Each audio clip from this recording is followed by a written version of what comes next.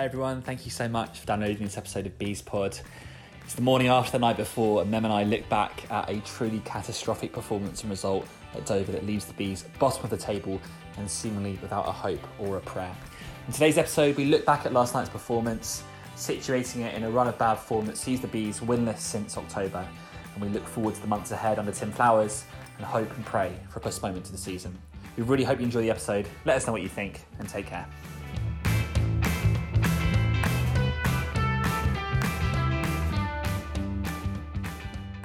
Hello everyone, and thank you very much for joining us on this Bees Pod, taken in the gloomy aftermath of one of the darkest nights at the club for many recent years.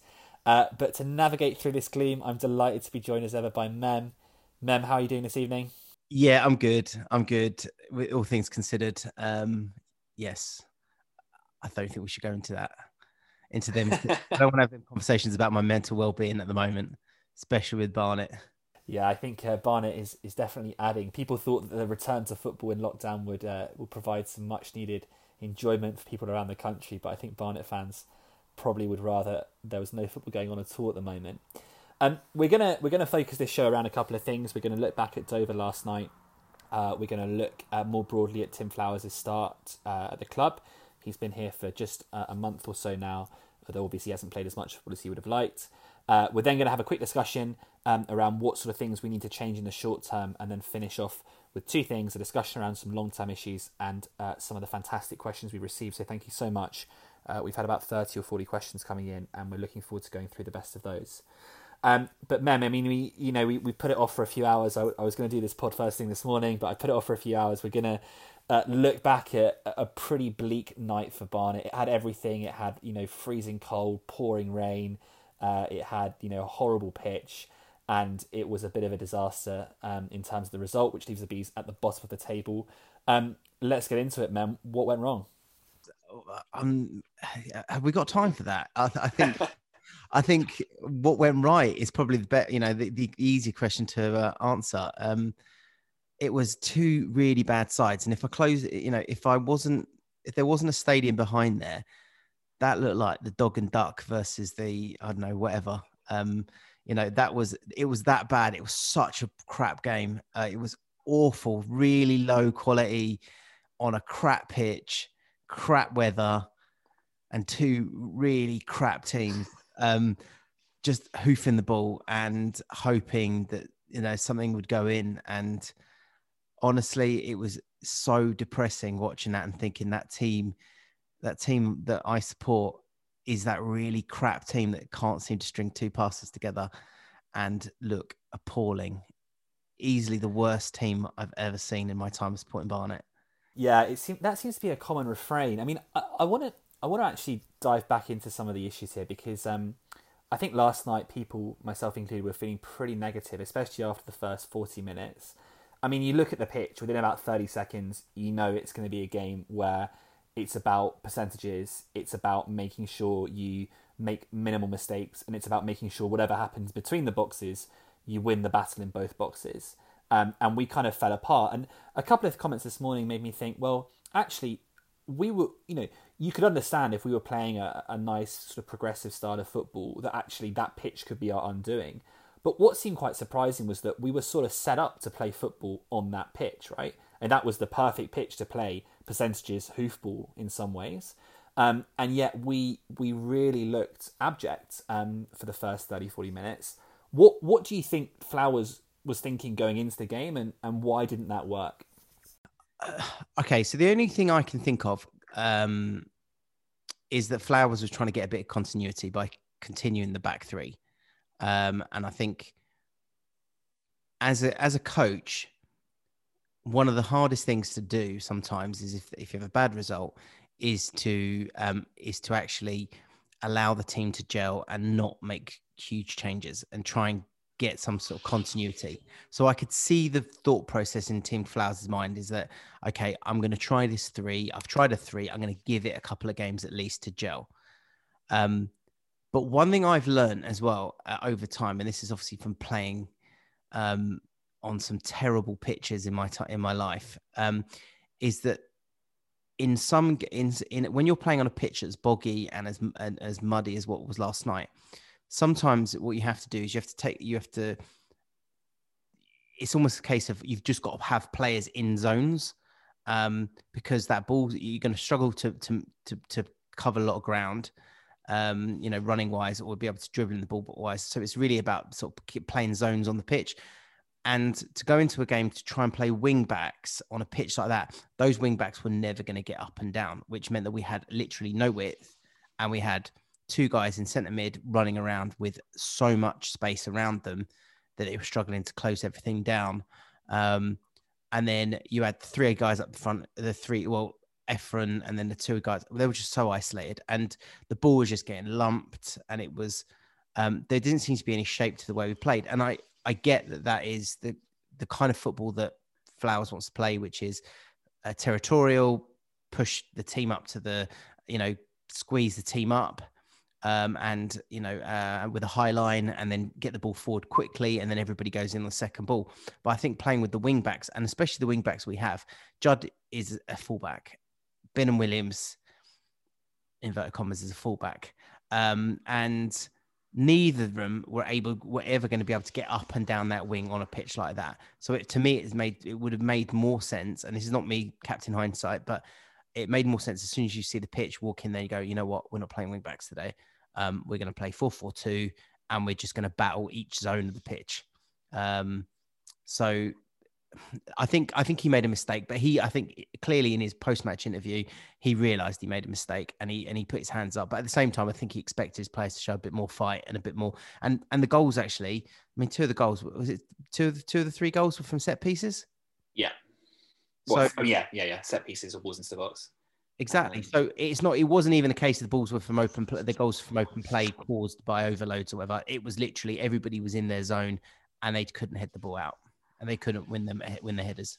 It's really interesting you say that, man, because I think what you're trying to do in a formation is give yourself some solidity and give yourself a couple of overloads and underloads, or be tactical about where you do that. And that's why, if you've got a side that are playing three up top, you want to have four at the back, or you want to have a +1 somewhere. And particularly at our level of football, you want to have an extra body in midfield. I think pretty much at all levels of football, you certainly don't want to be outnumbered in midfield at the top level, because that's where you're going to lose out in terms of your press and your ability to retain possession.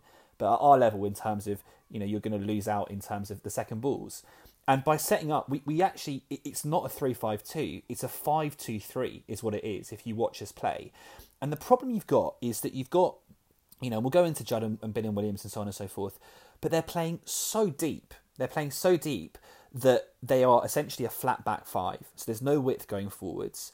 And the other problem is that even if no side really plays four up top, they're never really at any point engaging in defending, because the play is always too far up the pitch for them to engage with. And the amount of times they are 10 yards off a cross is quite frightening, right? You'd think that the one good thing about playing wing backs is you can afford to get really tight to the wide players and stop the cross, because you can, Ben and Williams knows, right, I can get really tight to this player, because if I do get beaten, then a centre-back can step across and deal with the danger. But what we're playing is we're essentially playing a narrow back five, which is conceding loads of space on the wings. The two centre midfielders, Harry Taylor and James Dunn, I don't think Dunn's having a good season, and I think he is limited in some ways. But he is asking a possibility, because you've got a very deep back five, who are then often choose to play a high line at very strange points in the game, but they're just in the back, and we'll go into that in a moment. You've got this midfield two who have to essentially cover 40 yards. I mean, it's like doing a possession drill.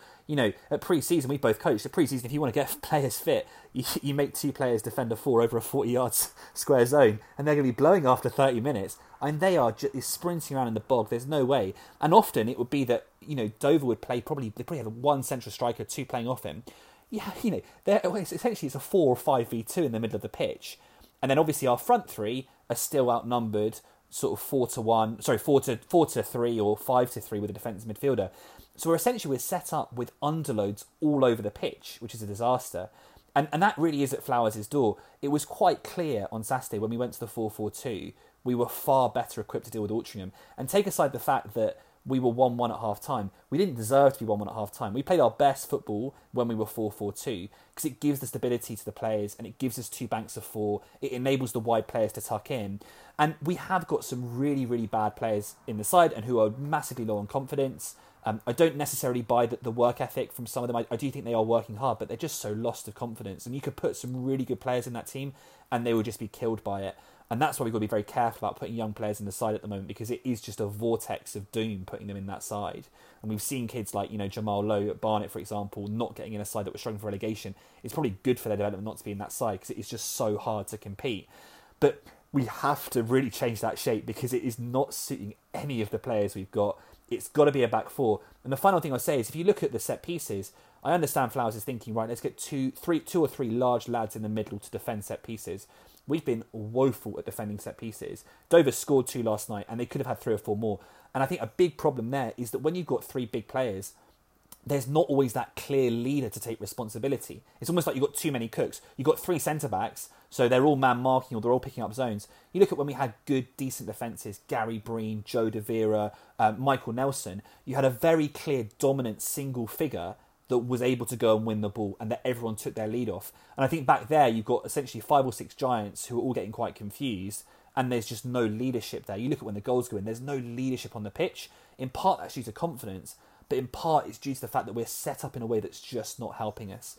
Don't get me wrong, with the players we've got, we would not be higher necessarily than we are right now. We might be 20th, 21st in the table, but we'd be a lot more competitive. And we can be competitive at this level, but we're, the quality of the side, I think, is a lower quarter team, but it's certainly not as bad as last night was. And that is in part due to the tactics we put out, I think.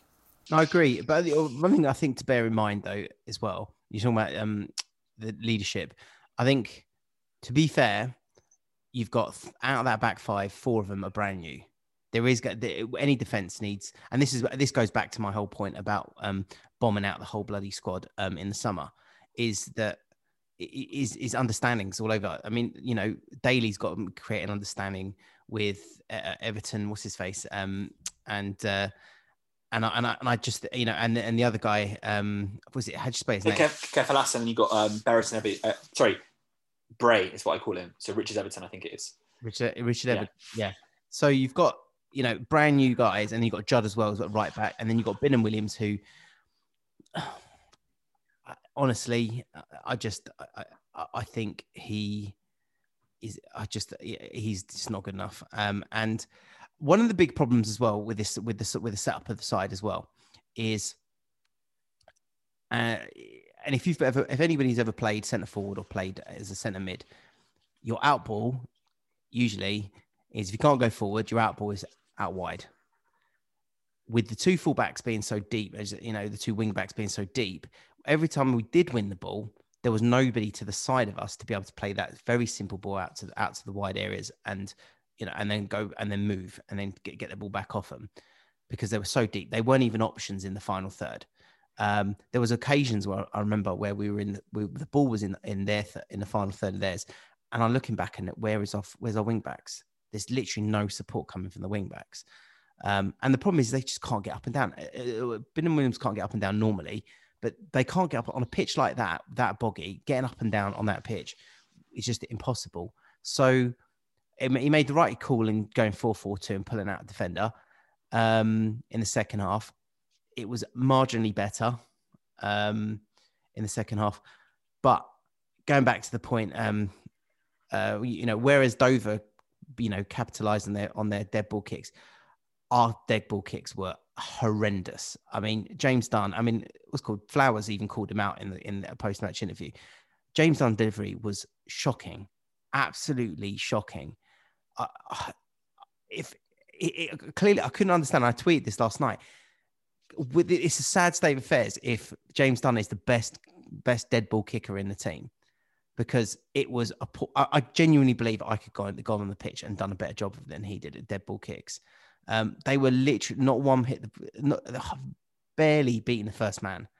There was so bad. And then when we did finally get the ball in the box and people were getting headers, people weren't getting clear headers, or people weren't connecting with the headers properly. And we've got a team of giants. And I just looked at it and thought, okay, in this league, and we mentioned this actually, probably really early on in Bees Pod where we said that that all the best teams at the lower level are good at dead ball kicks in both boxes. And we are so bad in attacking and defending, what's called corners and free kicks. And we need to be so much better than that. Yeah. It's interesting because actually just a couple of things you touched on there, Mem. I want to just talk briefly about Billen Williams because, I mean, if you watch the way that we play at the moment, he is significantly off it. Like he is nowhere near the level that he needs to be in terms of his current performance level. And it's interesting. I watched back quite a few highlights of previous games just to sort of get a sense of how we're conceding goals. And a scary number of goals come from an inability to put sufficient pressure on a ball into the box. So we essentially, we allow balls to come into the box far too easily, and then we're poor at defending them. But actually, Billen Williams, technically on the ball, I think is a pretty decent player. I think he's a good shield of the ball. I think he can pass the ball well. I don't think he's a terrible decision maker on the ball. But it's just a classic example of someone who is being played in such a way where all of their weaknesses are magnified. And it's another example you had with Daly and Kefalas and the back three who are slow. And you're pushing up on a pitch that I think it was in the first 10 minutes. Dover had 2 1-on-1s, right? And they weren't 1-on-1s from a nice passage of play. They were a 40-50 yard ball that we couldn't pick up. We're turning in the mud, the ball's sticking in the mud, and we have got a massive lack of pace there. And so if Flowers does want to play, a sort of a long ball style of play, you've got to get that compactness in the side to win the second balls. And if you have the level of pace across the back four that we currently do, it's going to be very, very difficult to do that. Don't get me wrong, the players need to take responsibility. There was far too much shirking. And actually, as a player, you've got to sort of problem solve on the pitch a little bit, right? It's not a question of you just turning and looking at the dugout every 5 seconds. You've got to take some responsibility. If you know that you're getting beaten for pace, you need to drop off 2 or 3 yards. You have to make your own decisions to some extent. So they do take responsibility. But the problem last night is we were set up almost to lose the game. And that's not obviously deliberate, but that's how it feels, is that Dover are a very, very poor football side. They left us essentially 3-on-3 at the back. They left themselves 3-on-3 at the back 4 or 5 times in only 5 minutes.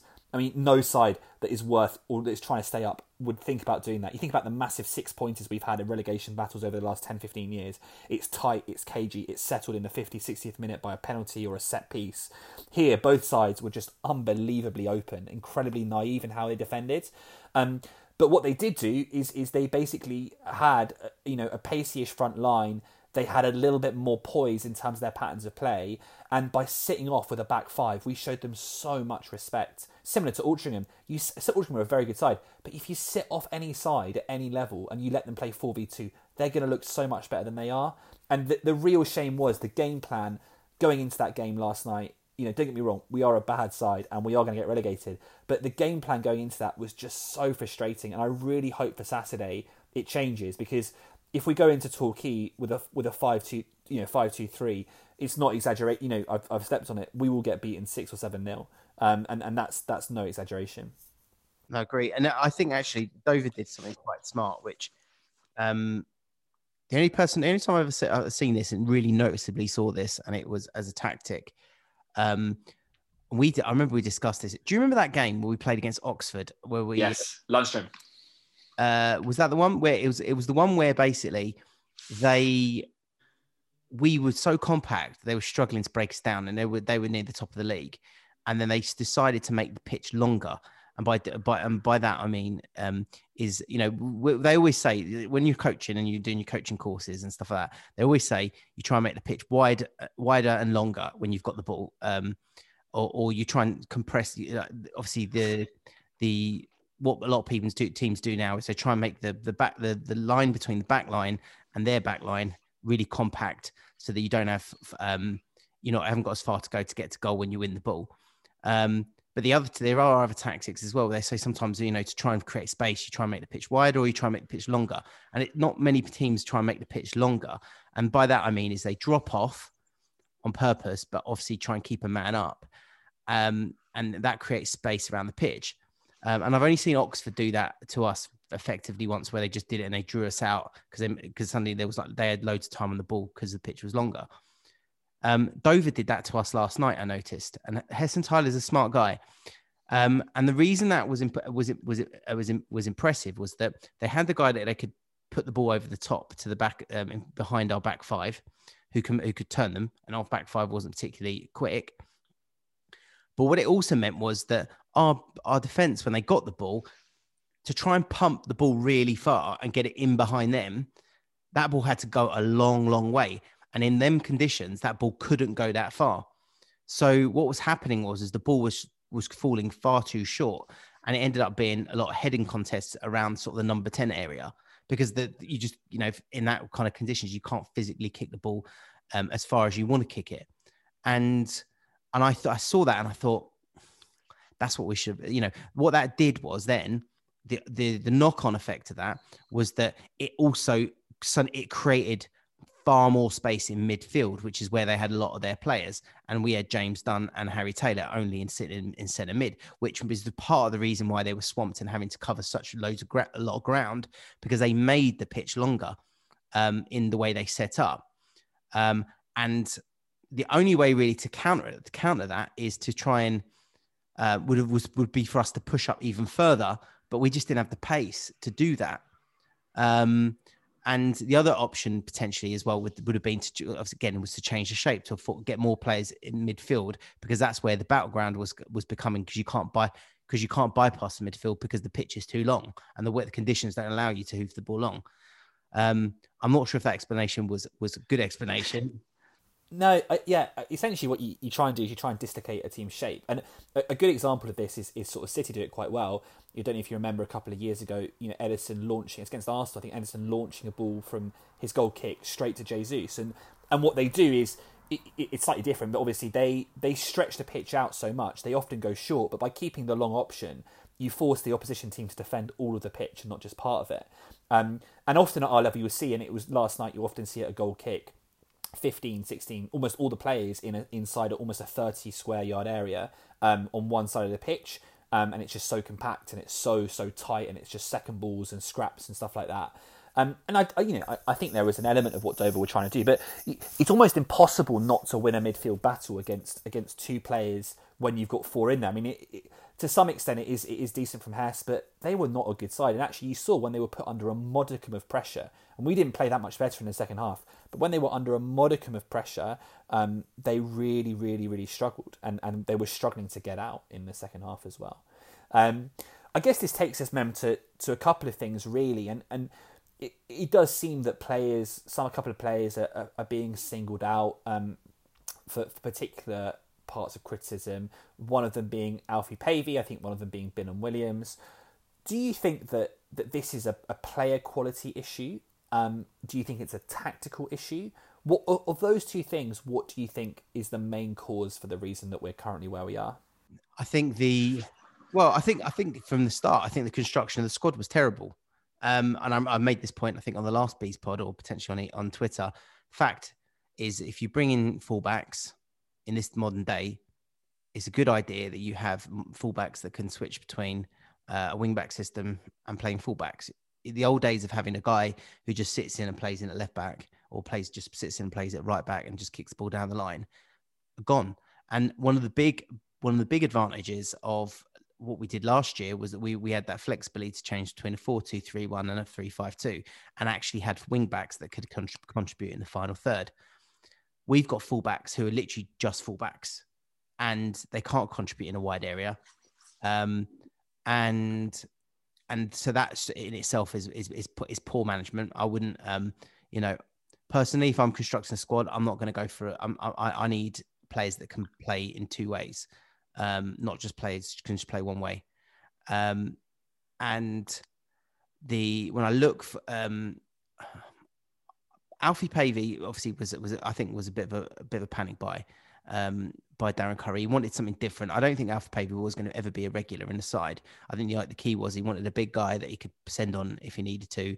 If plan A with Akinola and Walker wasn't working, don't think he was ever going to be like a regular. I think people know my feelings on Pavey. I've made it clear for many years. But last night he was in a situation where balls were just getting lumped up to him. And in those conditions, and he was the only guy that the ball and the quality in the ball wasn't even particularly good. That was coming up to him, and he was just told go and fight for it. And they were outnumbered. The guys playing up front because there was nobody around them to support them. I just think it was he was on a hiding to nothing. And to be honest, I think all the forwards are on hiding to nothing because let's be fair, if you look at the side, this side is looking quite Gareth Southgate England-esque, which is like, seven defensive players and three attacking players. You attack as a team, you defend as a team, and we are like almost like two separate units. And the three up front, the three in the forward areas have haven't got a chance if they're just three of them. They're not Messi, Ronaldo, and Ronaldinho. They're just they're three run-of-the-mill non-league striker players.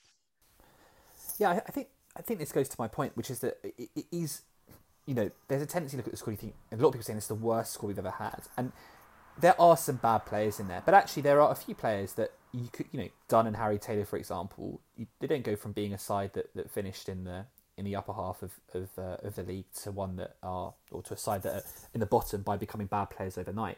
They're being asked to play, or the team is being set up in a way to play that just maximises their deficiencies rather than their strengths. And I think similar with Mason Clark. Mason Clark is a good player, and actually there's quite a lot of decent-ish players around the squad.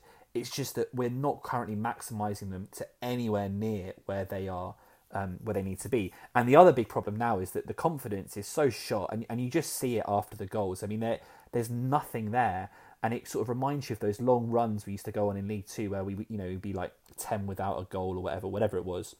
Never quite that bad. Where you just don't know where your next point's coming from. And these players just don't seem to know when the next goal's coming from, when the next point's coming from, when the next anything's coming from. And it sort of becomes a spinning vortex. And having, worked with a side, and gone through as a coach, really, really rough patches where you're struggling, you're near the bottom of the league, you're not being able to pick up points that you need to. It's so hard to turn around. And I thought on Saturday against Altrincham, I think we had one shot on target, which was the goal, which came from nothing. We are not creating anything.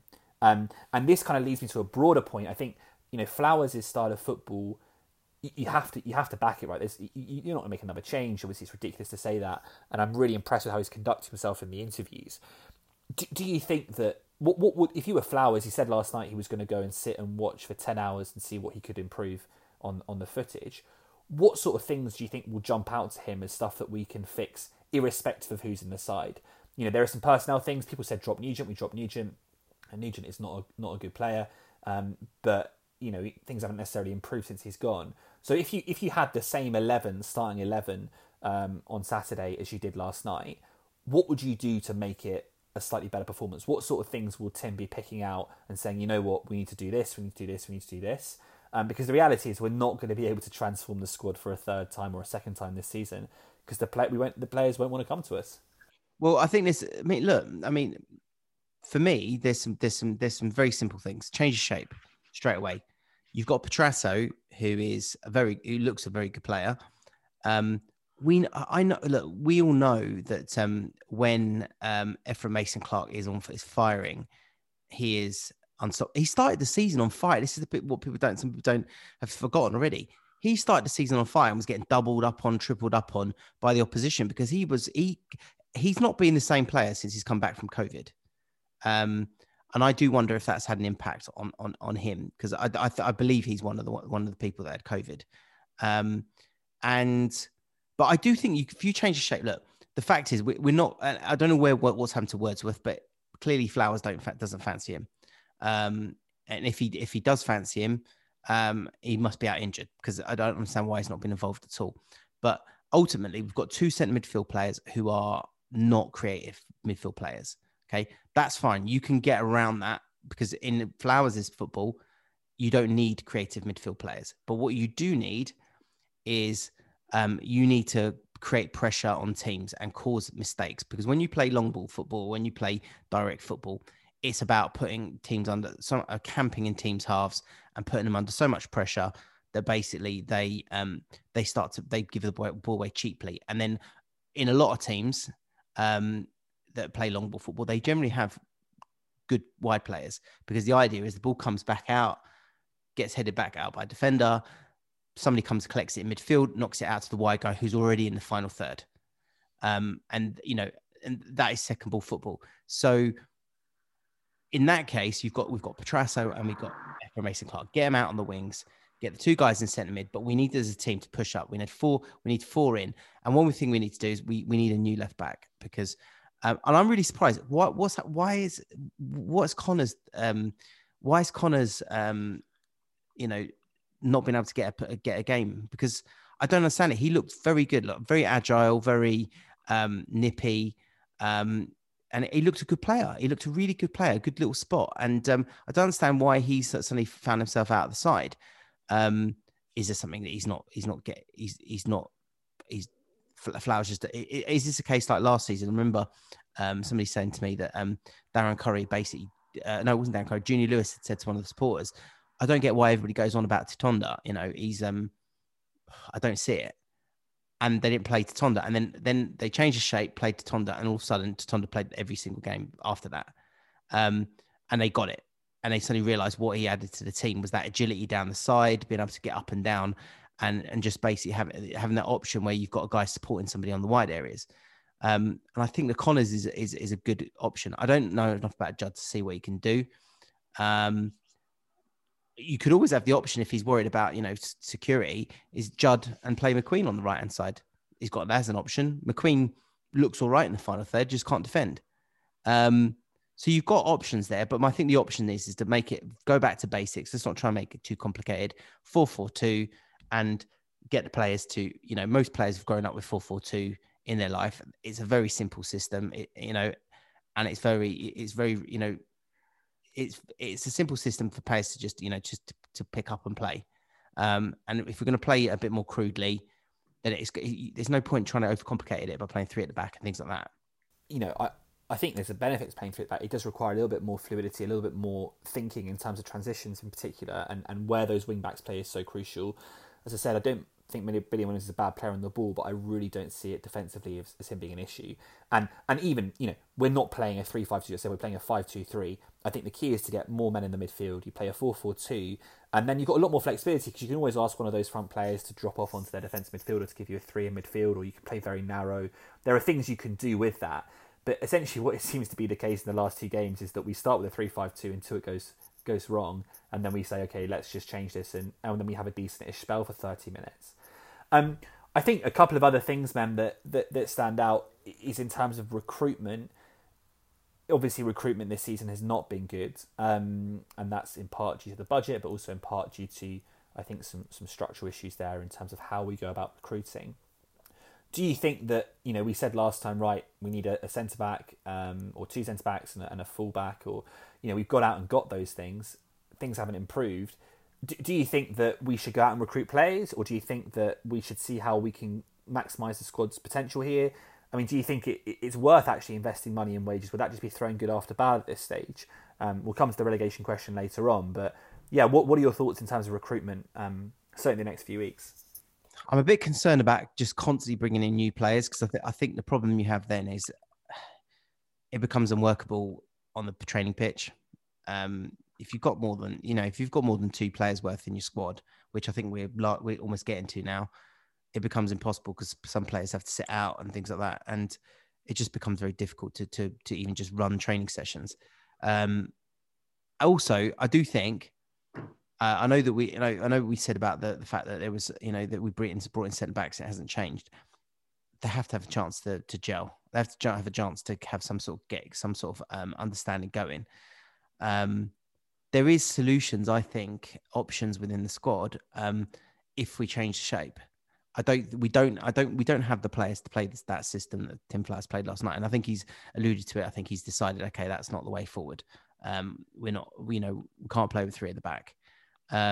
We just don't have the options. If we had like an Elliot Johnson to play as a left centre back or whatever, you've got options then, because then all of a sudden you can have the left centre back bringing the ball out of defence and do that sort of thing. But there are options. I just think there are options, but I think it's a case of just unlocking the potential. I do think that I'd like to see Wordsworth in with one of Harry Taylor or James Dunn. Ideally, I'd go with Harry Taylor because I think James Dunn has been really poor. It's somebody in there who will keep the ball and somebody who can move the ball, who can move the ball with quality. I'd like to see Petrasso start. I'd like to see the two wide players swap as well, because my problem with Ephraim playing on the right is I think that Ephraim just suddenly goes down blind alleys. Whereas I think if Ephraim was to play on the left, he's more inclined he'd come inside a bit more as well onto his right foot, and he'd be a bit more dangerous. And it would go for the option of cutting in and shooting on his right foot. And I'd like to see him and Petrasso swapping over. Up front, potentially up front, I think we are short with Walker not being around. And I think we've got I'm not convinced with Fowle, and I'm not sure Pavey's up to the quality either. JJ Hooper looks like he's doing it in little, he's not a 90-minute player, put it that way. But I just think part of the reason is he's just not getting the service, and I think it's very difficult for him to, making runs and then ball never coming. So yeah, so maybe striker. Maybe I'd say a striker is what we need. Yeah, I think so. I mean, I think there is a danger, as you said, of throwing A, good money after bad, and B, overloading the amount of players. You don't want 45 players knocking around, and we'll come on to some questions later about players who are dissatisfied. It's not going to be a happy camp at the moment. I think you need a tight-knit group, and it's interesting, whenever Alan's come in similar situations, one of the first things he does is to sort of bomb off any players who are pretty unhappy or who are not getting football. I think before we look at some longer-term things and come to some people's questions, I think there probably is a question that always hangs over the club at times like this, which is around relegation and around, let's just take aside the hypothetical situation of whether the league will be cancelled or non-league south will be cancelled. Is relegation inevitable? And if not, why not? At this current time, I think it is. I think. Look, there's a big gap between us, and we're not showing any evidence that we're going to turn that around. The team's still looking disjointed, still looking like it. Nobody seems to know how to play with each other. Until I see a one or two good performances back to back, I think we're doomed. It's your eyes don't fool you. Your eyes can see that we are a really awful team, and we deserve to go down at this precise moment. So unless I see a couple of games back to back, which gives me a bit of hope, where I suddenly see some patterns of play, starting to see some sort of system working, I'm not convinced that we've got any chance of getting out of this.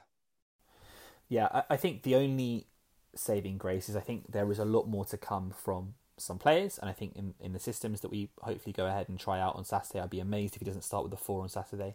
I think there's going to be real opportunities there for us to improve. I just do worry that even if we do improve, it's not going to be enough, and there is a large gap there. Also, the league is playing out in a way that leagues sometimes do, where it's sort of like a couple of clubs getting dropped at the bottom, but then a whole bunch of sides sort of taking points off each other, and it does look like the safety line is going to be around about 50 points, and that is a hell of a long gap. We would need to be bagging 1.6, 1.7, 1.8 points per game from now to the rest of the season, which is going to be tricky. I think the other thing I'd say before we look at the final section is on Flowers, and I think he's done a pretty good job, at least of someone who's he's a serious guy. He knows what he's doing.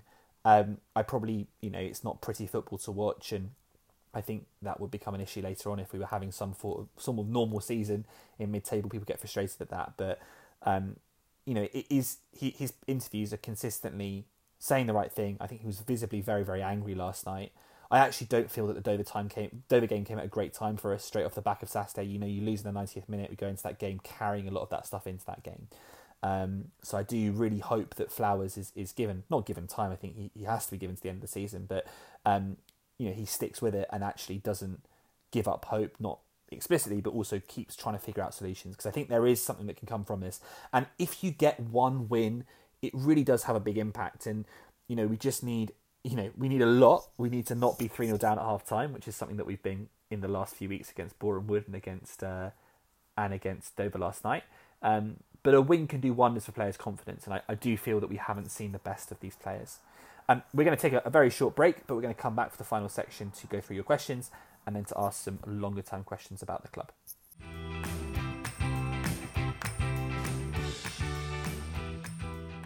Okay, so for the final part of the pod, we're going to look at two things. We're going to start off with a brief discussion really about perhaps some longer term concerns that people might have around the club. And I guess, at times like this, there's always a lot of heat on the chairman, who, in part due to, the promises he's made in the past few years and some of the really interesting conversations that are coming out about the Hive and the sort of nature of the club in lockdown, it is a sort of focal point for this criticism. How big a responsibility do you think he has to take for this mem? I've seen some people say, yep, he's entirely wrong. We ran a poll, which I think about 3 and 4 people said he was the most responsible for it. But then some other really interesting points and people saying, well, actually, you know what? COVID is such a huge thing to navigate as a football club, and we've just been badly caught out by it. Where do you sort of stand on that? I think that the strategy of dismantling the squad in the circumstance we had with a short preseason was madness. And I said this, and some people were like, "No, it's for the good of the club." And I always said, just can't put a side together that quickly and expect it to do well. And the interesting thing is the clubs that have done they're doing well are the ones that had the continuity. And for some reason, they all seem to have got ridden through this COVID period okay. I think the biggest problem is that Kleanthos panicked. And we may have covered this already in the past, but he panicked. And the fact is he's the one that jumped first. Out of all the chairmen in our league, he jumped first. And put us on the back foot. And then so that was the first mistake, in my opinion, because there were players in the squad who were released who had second years or had option years, and they weren't taken up. So we let really good players at this level walk out on a free, because we decided to, that we weren't going to pay, that we didn't want to pay another year of their contract at that price. So I get where some people are coming from in terms of their thought process around, saving the club, etc. But again, loads of clubs in our division seem to have coped with this period. The second mistake he made was, if you're going to do that and you're going to suddenly find yourself with a new squad to build, is get somebody who really knows the division and really knows how to play in this division, and will be able to do something with limited budget.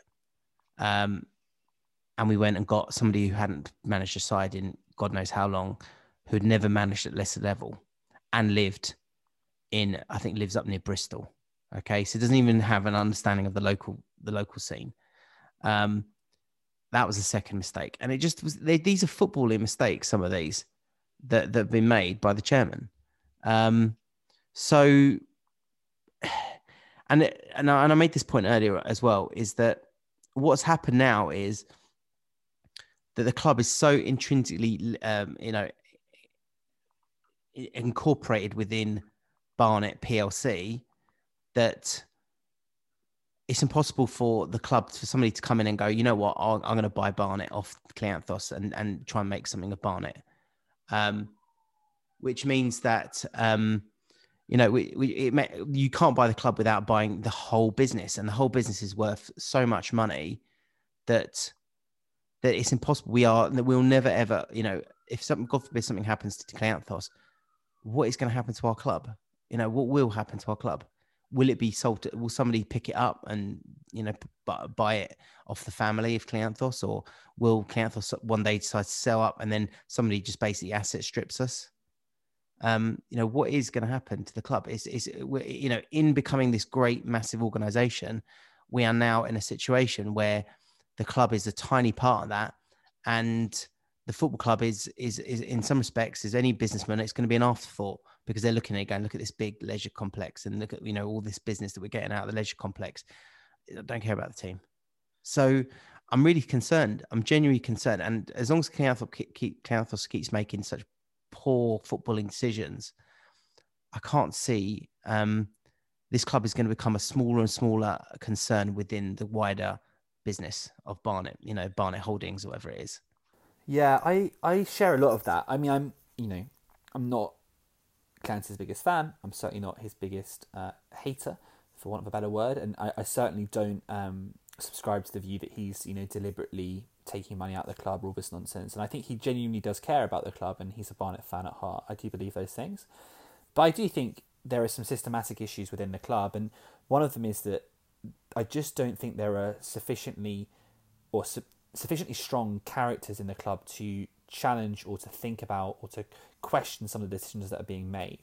And that's a classic example. On the footballing side, there is no coherent strategy. And obviously in football it is hard, and COVID is really hard, right? That does sort of throw a dent through your strategy. But it doesn't mean you have no strategy. And at the moment, we are lurching around. In the last year, we've gone from really high quality progressive football. We've gone to Beadle, which was just a mad appointment. And now we've gone full circle with Flowers. And it's just panic. And I think the one criticism I will level at Cleanthus, more than anything else, is and I've said this many times before, is that there's not enough focus on long-term economics. So you think, right, COVID's happening, we need to reduce the wage bill, it's going to be very difficult, and, I know it is, I run a business, I know how hard it is in COVID times, I do get all that stuff. But at the same time, if you cut now and you say we're going to get rid of everything, you're going to end up spending so much money later on down the line. How much is Flowers on? How much does it cost to, get rid of Beadle? We're now looking at a squad of 30 players.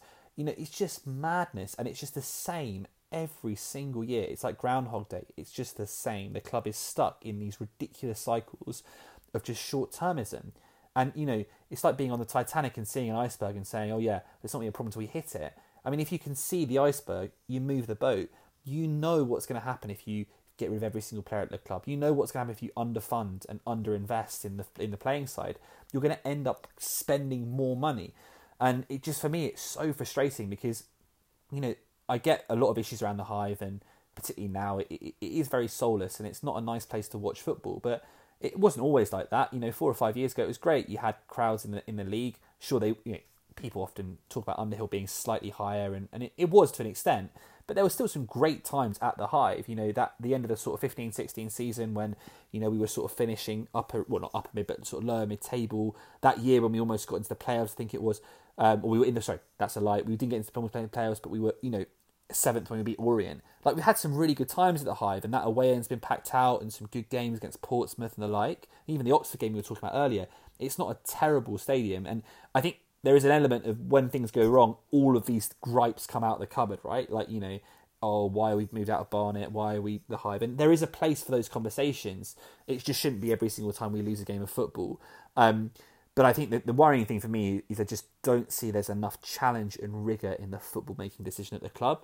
And I think that, that increasingly now there are some existential questions around what will happen to the club if Kleanthos does leave or does sell up or whatever the situation is. And I think there probably some clarity there is going to be useful, certainly in the next year or two, because I can only see things getting smaller and smaller and the fan base dwindling and dwindling. And I do worry. If you look at the average age of people at the Barnet Stadium, particularly at home, it's not young. And, are those people going to be as confident going out and about after COVID? Are those habits going to change? You just don't know. And it could be the case that we end up with this massive stadium, a bit soulless, playing in, the middle of the Conference South, and it's, in front of 600 people. It's not really a great experience, and it just becomes a vicious cycle. So I don't think Clancy's entirely to blame. I think, Beadle is a poor manager, and I think he signed poor players, but the lack of foresight is just so frustrating from where I'm at. Agree. And I think the key to it is that I expect Flowers is going to shake Kleanthos for more players to get us out of this hole, and Kleanthos will have to back him. And I just wonder, would this been better if he just backed him from the start and actually brought in Flowers in from the start?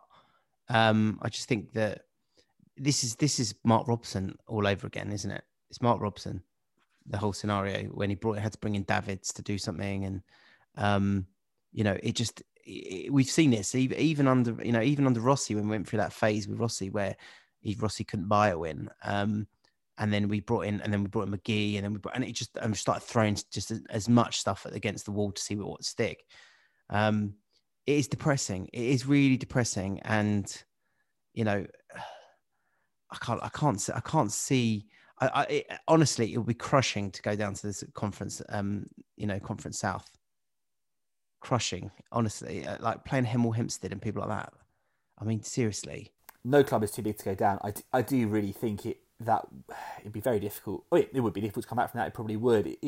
What I think is really hard at that level is if we do go down.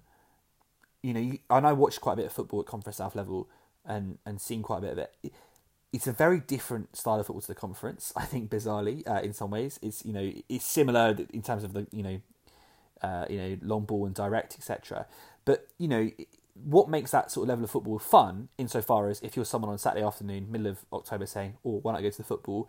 is it's a bit more laid back. It's a bit more fun. You can go with your mates. It's a sort of local aspect to it. What you don't want to be doing is going to the Hive to watch a Conference South match, because I can guarantee you that it's the antithesis of that. And what I really worry about more and more is that if we do go down, you're going to see a real spiral there of people not going, because it's just a bizarre thing. You're walking past this multi-million-pound complex, to watch, John and Jeff from the Dog and Duck League play 4-4-2 and knock it in the channels for 90 minutes. No one's going to want to do that.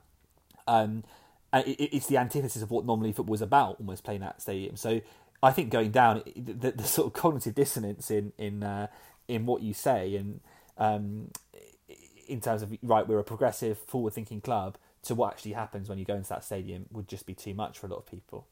But anyway, we're going to finish off this pod with a couple of questions, Mem, a lot of them to go through, so we're going to rattle through them quite quickly if that's okay. First question from Dave Merck, saying, stick or twist in terms of investing in new players over the uncertainty in the season? Stick or twist, Mem?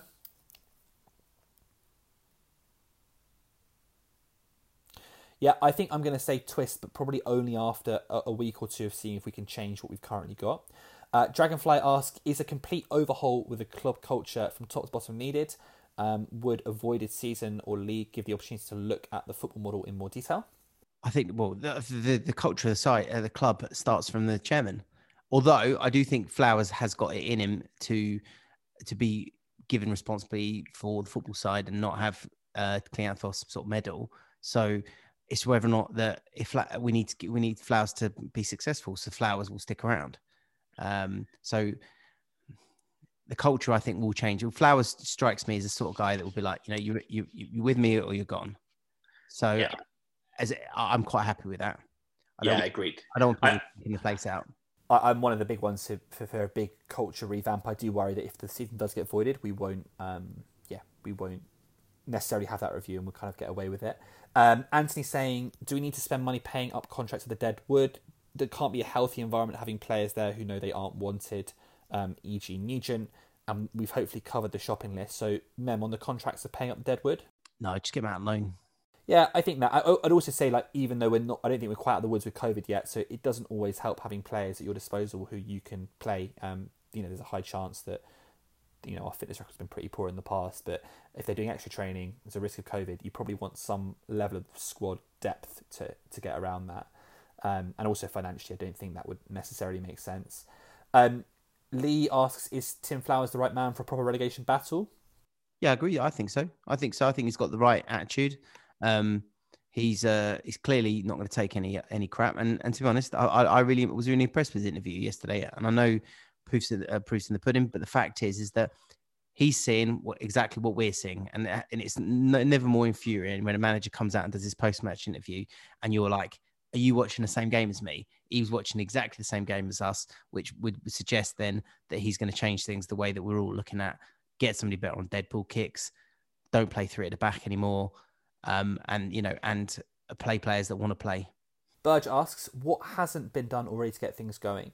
So is there anything, have they looked at stuff like taking players days off after performances like that, releasing one or two to make a point?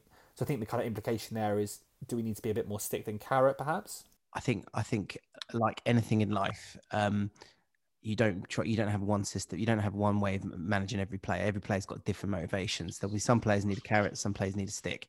I think the key to it is Flowers working out very quickly who needs the carrot and who needs the stick. Austin asks, realistically, how many players are we away from a half decent side? 11. No, I'm joking. No, you'd be surprised at how quickly the side can be transformed by a couple of players. It has a knock-on effect. I think if we get a couple of players in the right areas, I think it will not only inspire players, but it will create a bit more belief because players will look up and go, right, that guy's decent. I know if I make this run, that guy's going to fight me. I know if I'm looking up, that guy's going to be there for me. So I think, sometimes it only needs a couple of players. Look at Man United. Bruno Fernandes has come in, and Bruno Fernandes has turned him around, one guy, and it just through how he has lifted him, the way he's inspired the rest of the team. The only caveat I'd add to that is I think squad building is a bit like a recipe. You have to follow the instructions in the right way. I do believe even if we've got some very good players in, one or two, the culture is in just such a difficult place right now. It's very difficult to not get dragged down to the mean.